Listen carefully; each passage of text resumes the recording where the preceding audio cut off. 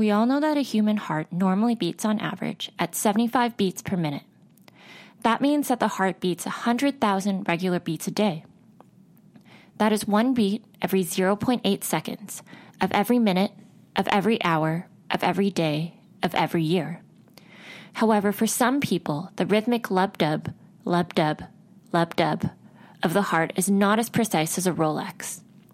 This happens when the heart's electrical conduction system goes haywire, and the person develops atrial fibrillation, leading to less efficient blood circulation and an irregular pulse that can eventually cause an embolic stroke.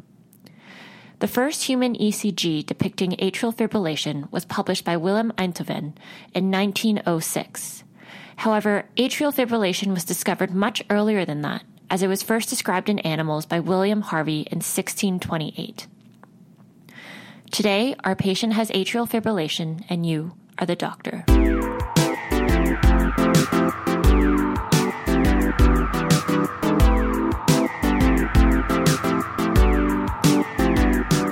Welcome to The Internet Work, a podcast written by internal medicine residents meant to serve you better on the wards and on call. Today's episode is on atrial fibrillation and is entitled The Racing Heart.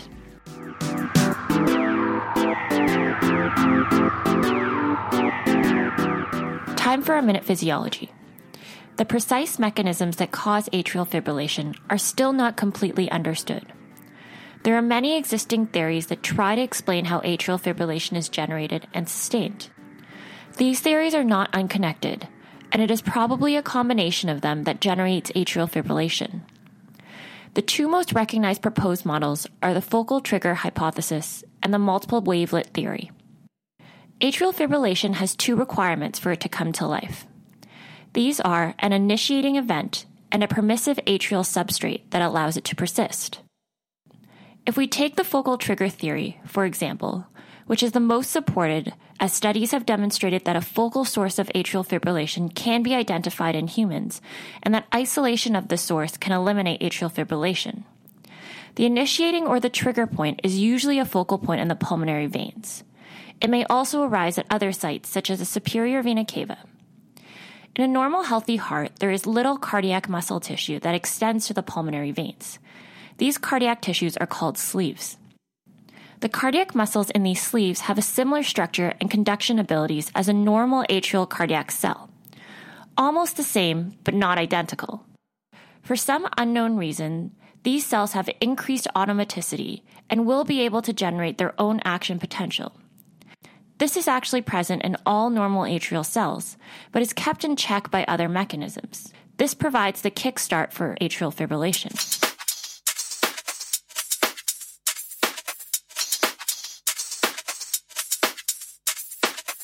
Remember that we said that atrial fibrillation needs two conditions.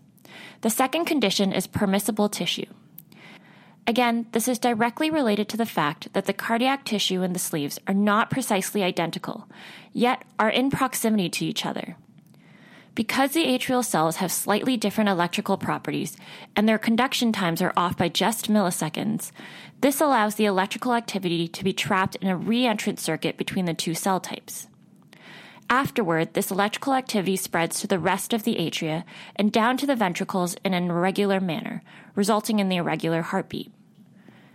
After a period of time, the electrical properties of the atrial cells change in what is called remodeling, and multiple tiny circuits form in the atria. This is why the longer the atrial fibrillation lasts, the more difficult it is to cardiovert back to sinus rhythm. Hence the saying, atrial fibrillation begets atrial fibrillation. These changes are initially reversible if sinus rhythm is restored, but may become permanent and be associated with structural changes if atrial fibrillation is allowed to continue. Mechanically, with the atria not contracting properly, there is loss of atrial kick and blood flow into the ventricles in the last part of diastole. Additionally, the turbulent flow in the atria can lead to the formation of clots, which can then embolize through the left ventricle and up to the brain or the rest of the body. Atrial fibrillation prevalence increases with age, making it the most common arrhythmia in patients older than 65 years old. If you look at patients older than 80 years old, the rate is approximately 10%. Furthermore, 70% of individuals with atrial fibrillation are between the ages of 65 and 85 years old.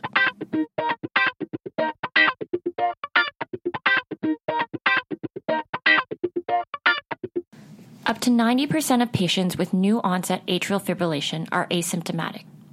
Except for embolization phenomena such as stroke or bowel ischemia, the symptoms associated with new onset atrial fibrillation are primarily due to the fast heart rate. Thus, many patients have dramatic improvement in their sense of well-being when the ventricular rate is slowed. Patients can be unstable on presentation.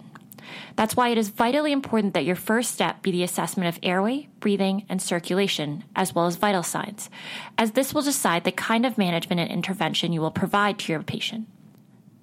An unstable patient can be defined by any of the following features: hypotension, decreased level of consciousness, uncontrolled angina or ischemia, or decompensated congestive heart failure. On history, it is important to determine the clinical pattern of the atrial fibrillation, either paroxysmal, persistent, long-standing persistent, or permanent. It is also essential to obtain the time of onset, precipitating factors such as exertion, sleep, caffeine, alcohol use, and duration and frequency of symptoms, along with complications and coexisting disorders such as renal failure or infection. Past medical history should assess for underlying cardiac or thyroid disease, as well as social habits that might increase a patient's risk, such as illicit drug use or alcohol use. There are many known common etiologies and risk factors that predispose to the development of atrial fibrillation. One mnemonic that can be helpful to use is PIRATES. P is for pulmonary embolism, pulmonary disease, or postoperative. I is for ischemic heart disease and idiopathic. R is for rheumatic valvular disease, meaning mitral stenosis or regurgitation. A for anemia, alcohol use, or age. T is for thyroid disease, generally hyperthyroidism. E is for elevated blood pressure, electrocution, or enlargement of left atria. And S is for sleep apnea, sepsis, or surgery.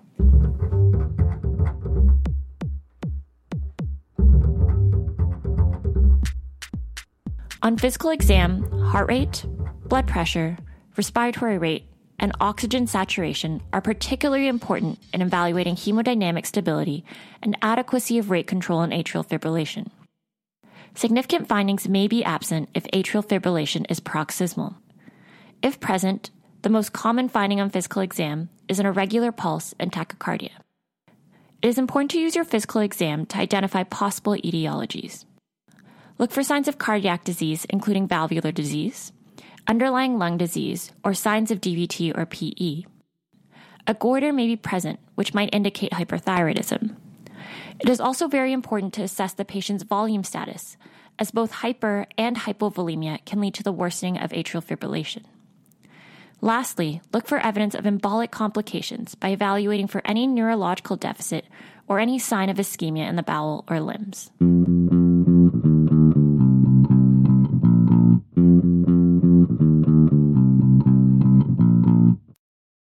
On to our workup. Most of the time, an ECG or a rhythm strip on a cardiac monitor will be available to you before examining the patient. If not, and if you suspect atrial fibrillation, the first step will be to obtain a full ECG, as it is the key investigation to diagnose atrial fibrillation. A typical atrial fibrillation ECG shows a regularly irregular, narrow complex tachycardia with no P waves seen. It is important to remember that if a patient is adequately rate controlled, there may not be tachycardia on the ECG. In atrial fibrillation, instead of P waves, F waves may be seen as fibrillatory waves. The QRS complexes may be wide if there is a bundle branch block. Unless the heart is under excess sympathetic or parasympathetic stimulation, the ventricular rate is usually between 80 and 180 beats per minute. It is essential to pay attention to the ECG signs of associated cardiac disease, such as left ventricular hypertrophy and pre-excitation. You also should look for evidence of myocardial ischemia on the ECG.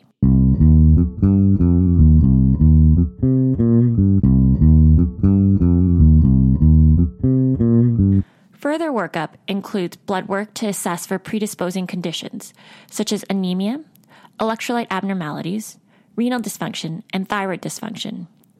Do not order troponins unless you are suspecting ischemia. Assessment of renal function, particularly in patients for whom anticoagulation may be started, is important. Thyroid-stimulating hormone, or TSH, should be obtained in all patients at least once, even if there are no symptoms suggestive of hyperthyroidism. Once the patient is stabilized, you should also obtain a transthoracic echocardiogram, or a TTE. A TTE can evaluate the size of the atria, which can help you decide if this is chronic or acute atrial fibrillation and what the chances are of recurrence. An echocardiogram will also help you rule out valvular causes for atrial fibrillation. This is important because, as we will discuss, valvular atrial fibrillation has a different management with respect to anticoagulation.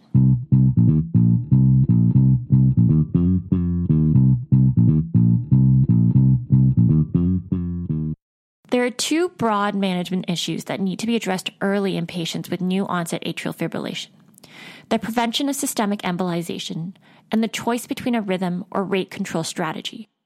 For most patients with new onset atrial fibrillation and who are in atrial fibrillation at the time of presentation, rate control will precede any attempt to restore sinus rhythm, otherwise known as rhythm control. The principal exception are patients who are hemodynamically unstable, who require immediate synchronized cardioversion. If you are called overnight to see a patient with atrial fibrillation and tachycardia, first assess the patient's stability. Once you've deemed the patient stable, your next step should be to attempt rate control with one of two classes of agents, either beta blockers or non-dihydropyridine calcium channel blockers. Both of these medications are first-line agents for rate control in atrial fibrillation. Examples are metoprolol as a beta blocker or diltiazem as a non-dihydropyridine calcium channel blocker. Your target heart rate for patients with atrial fibrillation should be less than 110 beats per minute. These drugs can be administered either intravenously or orally, but do cause some hypotension. It is important then, if your patient has low blood pressure, to not give these medications. In patients who are hypotensive or unresponsive to the calcium channel blocker or beta blocker, amiodarone is another option. Caution should be exercised in those who are not receiving anticoagulation, as amiodarone can promote cardioversion and thus embolization of a clot that may have formed in the atria. Another option in the acute setting is digoxin. Digoxin is rarely used as monotherapy and is mainly indicated for patients who have atrial fibrillation in addition to heart failure with reduced left ventricular function. Both digoxin and amiodarone are cleared renally, so you should be cautious if patients have renal failure, as this can lead to digoxin or amiodarone toxicity. Lastly, in patients with pre-excitation syndrome such as WPW or Wolff-Parkinson-White, as well as atrial fibrillation, blocking the AV node in some of these patients may lead to atrial fibrillation impulses to be transmitted exclusively down the accessory pathway, and this can result in ventricular fibrillation. If this does happen, the patient will require immediate defibrillation. Beta blockers, calcium channel blockers, digoxin, and intravenous amiodarone are contraindicated in these patients. Flecainide can be used instead, but likely at this stage you should be seeking consultation from a cardiologist.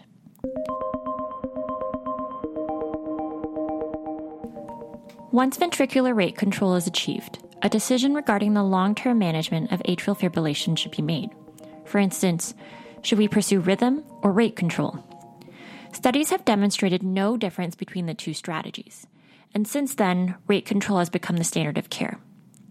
However, there are certain situations in which rhythm control is indicated.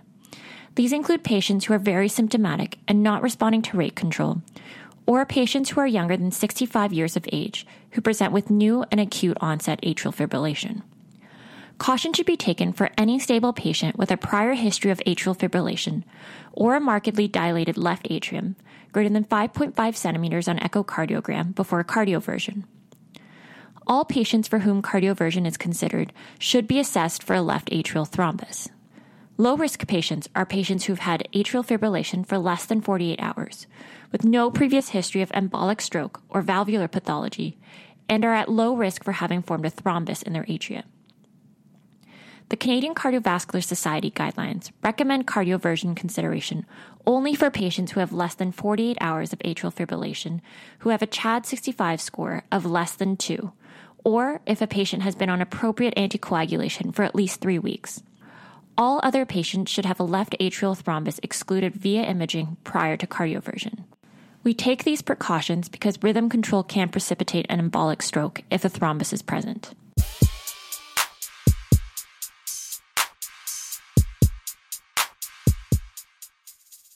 Now, why would we attempt rhythm control for a patient who might be asymptomatic? The reason is that some patients with new onset atrial fibrillation who report being asymptomatic actually have some subtle symptoms such as fatigue, especially when palpitations are not a prominent component of their presentation. These subtler symptoms are sometimes only realized after the restoration of sinus rhythm, which is why some physicians will at least offer a rhythm control approach to new onset atrial fibrillation patients. A rhythm control strategy uses either electrical cardioversion, medications such as flecainide, propafenone, dofetilide, amiodarone, and sotalol, or ablation, either catheter-based or surgical. The choice of electrical or pharmacologic cardioversion differs based on the efficacy and safety of the approach and depends on the patient's comorbidities, stability, and comfort of the clinician to use one or the other approach. For the first episode, electrical cardioversion is preferred in most cases. This is particularly true for younger patients who are less than 65 years of age.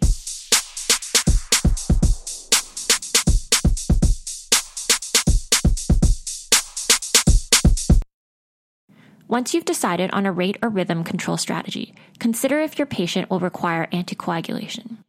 There are 2 clinical situations where anticoagulation needs to be considered.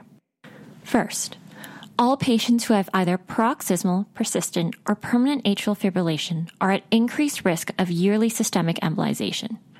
The Canadian Cardiovascular Society guidelines recommends using the CHAD-65 score to determine the risk of embolization. The CHAD-65 score includes age greater than 65, congestive heart failure, hypertension, diabetes, or stroke. All components get 1 point, except for stroke, which gets 2 points.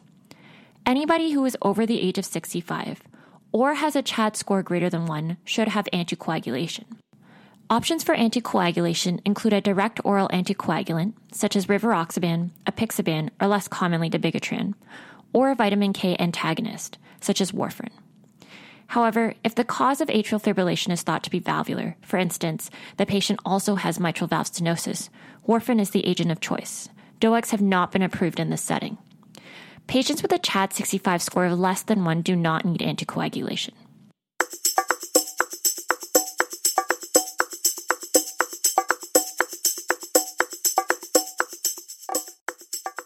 The second situation in which anticoagulation requires consideration is patients for whom cardioversion to sinus rhythm is being considered. Patients who are receiving cardioversion who have had atrial fibrillation of more than 48 hours or of unknown duration require at least 3 weeks of effective anticoagulation before cardioversion. As mentioned earlier, low-risk patients can be cardioverted without anticoagulation. All patients who receive cardioversion, regardless of if they are low or high risk, require 4 weeks of anticoagulation following cardioversion. For patients who need more urgent cardioversion for any number of reasons, a transesophageal echocardiogram should be completed prior to cardioversion to rule out left atrial thrombus. Cardioversion can proceed if no thrombus is detected. One important point to keep in mind is that any hemodynamically unstable patient should be cardioverted immediately with synchronized cardioversion, regardless of anticoagulation history. This is part of your ACLS guidelines for tachycardia management. Time for a medicine minute. Results from the atrial fibrillation follow-up investigation of rhythm management, or FIRM trial, as well as rate control versus electrical cardioversion, or RACE trial, led to the development of consensus guidelines that recommend an initial rate control strategy for the majority of asymptomatic patients with atrial fibrillation. These trials demonstrated that a rate control strategy for management of atrial fibrillation is non-inferior to rhythm control. Thank you for listening to today's episode on atrial fibrillation entitled The Racing Heart. This episode is written by Dr. Mohammed Al-Ruwaya, internal medicine resident, and reviewed by Dr. Matthew Sibbald, Cardiology, and Dr. Araz Wine, General Internal Medicine. This episode was recorded and produced by Allison Lai. The Internetwork series was created by Allison Lai and is developed by Leia Karyanopoulos and Zara Morali, and overseen by Dr. Daniel Brandt Vegas. Music production by Lakshma Vizantha Mohan. As always, we have an associated infographic at www.theinternetwork.com, where you can also find associated resources. If you like this episode or like our series, please support by liking and subscribing wherever you get your podcasts. This is The Internet Work, and we'll see you again soon.